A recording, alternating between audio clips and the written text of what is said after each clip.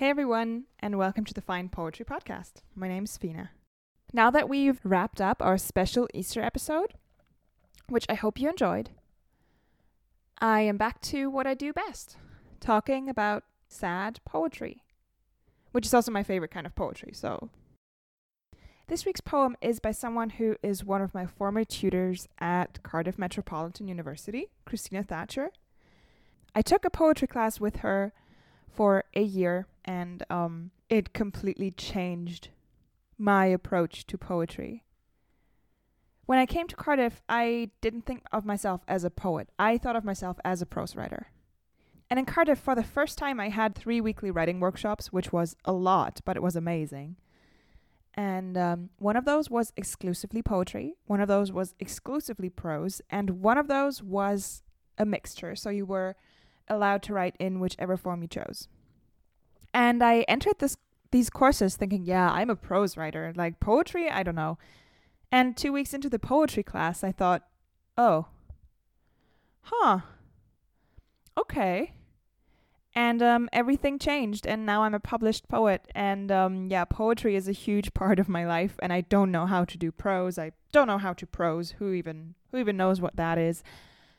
And yeah, that's mostly thanks to Christina and the poems she brought into class every week, the prompts she gave, and also the amazing feedback that she provided on the poems we brought to class.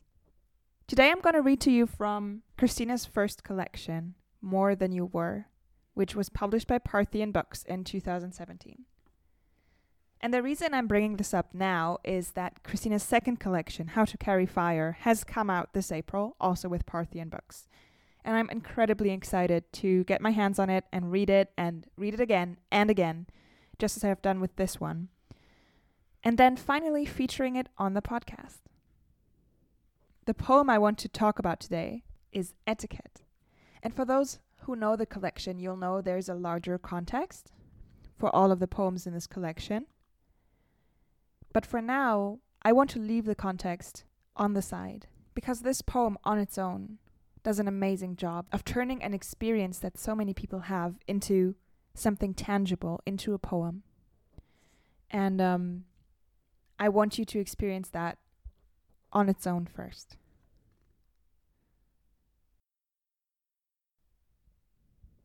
Etiquette. I knew when you died, I would no longer be good at dinner parties. My friends laughed about it. I stopped caring for pleasant things. Forget the weather, budding careers, teething children. Tell me about your trauma, the nights when you can't sleep. Tell me when you failed, clipped like a deer in the forest. Tell me things you never wanted to tell anyone.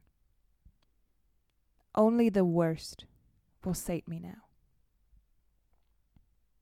This is one of my favorite poems in the collection, and you are very welcome to roll your eyes at this next statement. It's one of my favorite poems because it's so relatable. It takes the experience of personal loss and trauma and condenses it into one specific example. Dinner parties, and how social norms suddenly become incredibly insignificant after you've lived through loss or a traumatic event. The first 3 lines of the poem are already quite ambiguous. The speaker says, I knew when you died, I would no longer be good at dinner parties. The first 2 lines have no punctuation. This is especially important for the first line. I knew when you died. And you could read that several ways. I knew when you died, I would no longer be good at dinner parties. Or, I knew when you died, I would no longer be good at dinner parties. And to me, this opens up several lines of interpretation. One of them is the speaker writing this line after the fact, saying to this person, after you died, I just knew I wouldn't be good at dinner parties. But there's another line of interpretation that is open to us due to the lack of punctuation, which is, I knew when you inevitably would die, I'd no longer be good at this thing. So there's an interesting contrast between speaking about something after the fact and foreshadowing an event that you know is going to happen. My friends laughed about it. I stopped caring for pleasant things. Forget the weather, budding careers, teething children. The speaker makes it clear to us how insignificant social conventions can become in the face of trauma. How pleasant things cease to be interesting.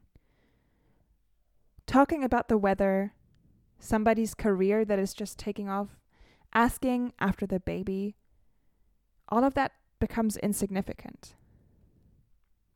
And there's a really interesting line break there.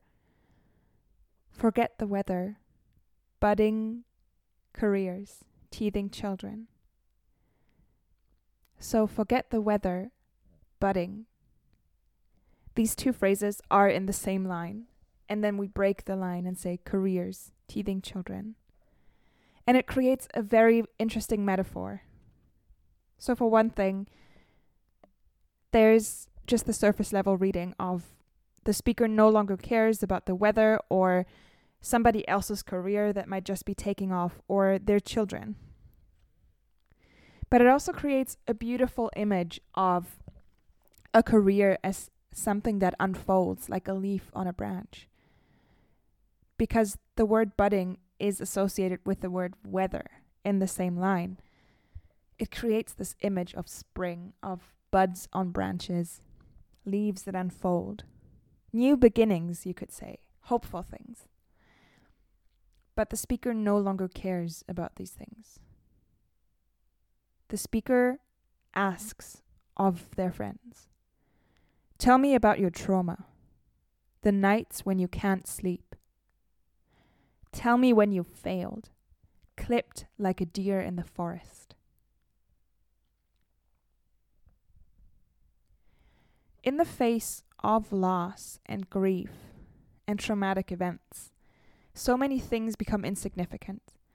And one of the few points of connection one is able to find with fellow humans, with friends, with family, is their own trauma. Because the good things, the pleasant things, the hopeful things seem unimportant. And they do nothing to connect you to these other people because you yourself might be feeling like none of these things will ever happen to you again. But other people's trauma forges a connection between humans. Because you suddenly realize you're not alone. Other people have experienced loss and other traumatic events. And by sharing, you create a connection and maybe create a bridge across our individual grief to form a kind of more collective grief. So, tell me about your trauma, the nights when you can't sleep. Tell me when you failed, clipped like a deer in the forest. The 4 lines I've just read out appear to be looking, again, for a connection to other people. The shared experience of insomnia and looking for the reasons behind it. Saying, I can't sleep because I'm a survivor of sexual assault. I can't sleep because I've suffered a tragic loss. I can't sleep because I'm so afraid for the future. And sharing these experiences can forge a connection between people. Tell me when you failed, clipped like a deer in the forest. So the speaker is also asking about regrets. Tell me about the things you've done wrong. Tell me about the things you failed to achieve or that made you feel wanting, that made you feel like you've lost something essential, like a deer that's lost their antlers. Tell me things you never wanted to tell anyone. Only the worst will sate me now. These 3 final lines again have very interesting line breaks. Tell me things you never wanted to tell anyone. So again, these line breaks preserve the ambiguity of the statements. Tell me about the things you never wanted to happen, but also the things you never wanted to disclose. And then the last 1.5 lines. Only the worst will say to me now.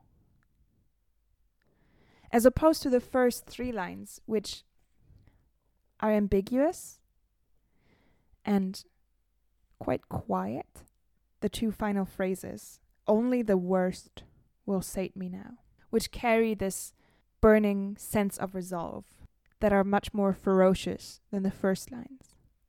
Only the worst will sate me now.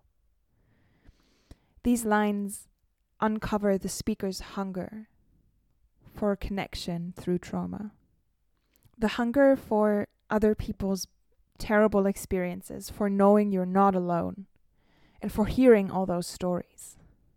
So you feed yourself with stories similar to your own, with stories of trauma and loss and sadness and grief, in order to fill that hole that your loss or trauma has left inside of you. If you want to connect with Christina, and I encourage you to do so, she is a lovely human being and an incredible poet. You can find her on her website, christinathatcher.com, or on Twitter @WriteToEmpower. Christina also hosts the Cardiff-based writing group, Roth Writers. So if you're based in Cardiff, I encourage you to check it out. Of course, at the moment, the Roth Writers are not meeting in person, but via Zoom. And you can find them on Twitter @Roth Writers. So you can keep up to date about current meetings and maybe even join if you like. You can find me on Twitter @FinaStargard. And if you tweet about the show, please use the hashtag #FinePoetryPod. I always forget the hashtag, and I'm going to be making a bigger effort to not forget the hashtag. So if you want to tweet about the show, #FinePoetryPod. You can find me on my website, josephinastargard.wordpress.com.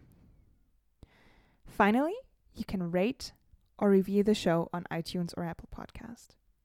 That would be incredible because it helps other people find the show and boosts us up in the iTunes algorithm, and it also makes me incredibly happy. So if you have a moment to spare, please leave a rating. It helps us out a lot. And if you leave a review and you're not based in Germany, please let me know so I can check the international reviews and say thank you to you in person. That is it for today, folks. I hope you're all keeping well and safe. And I'll talk to you soon. Bye.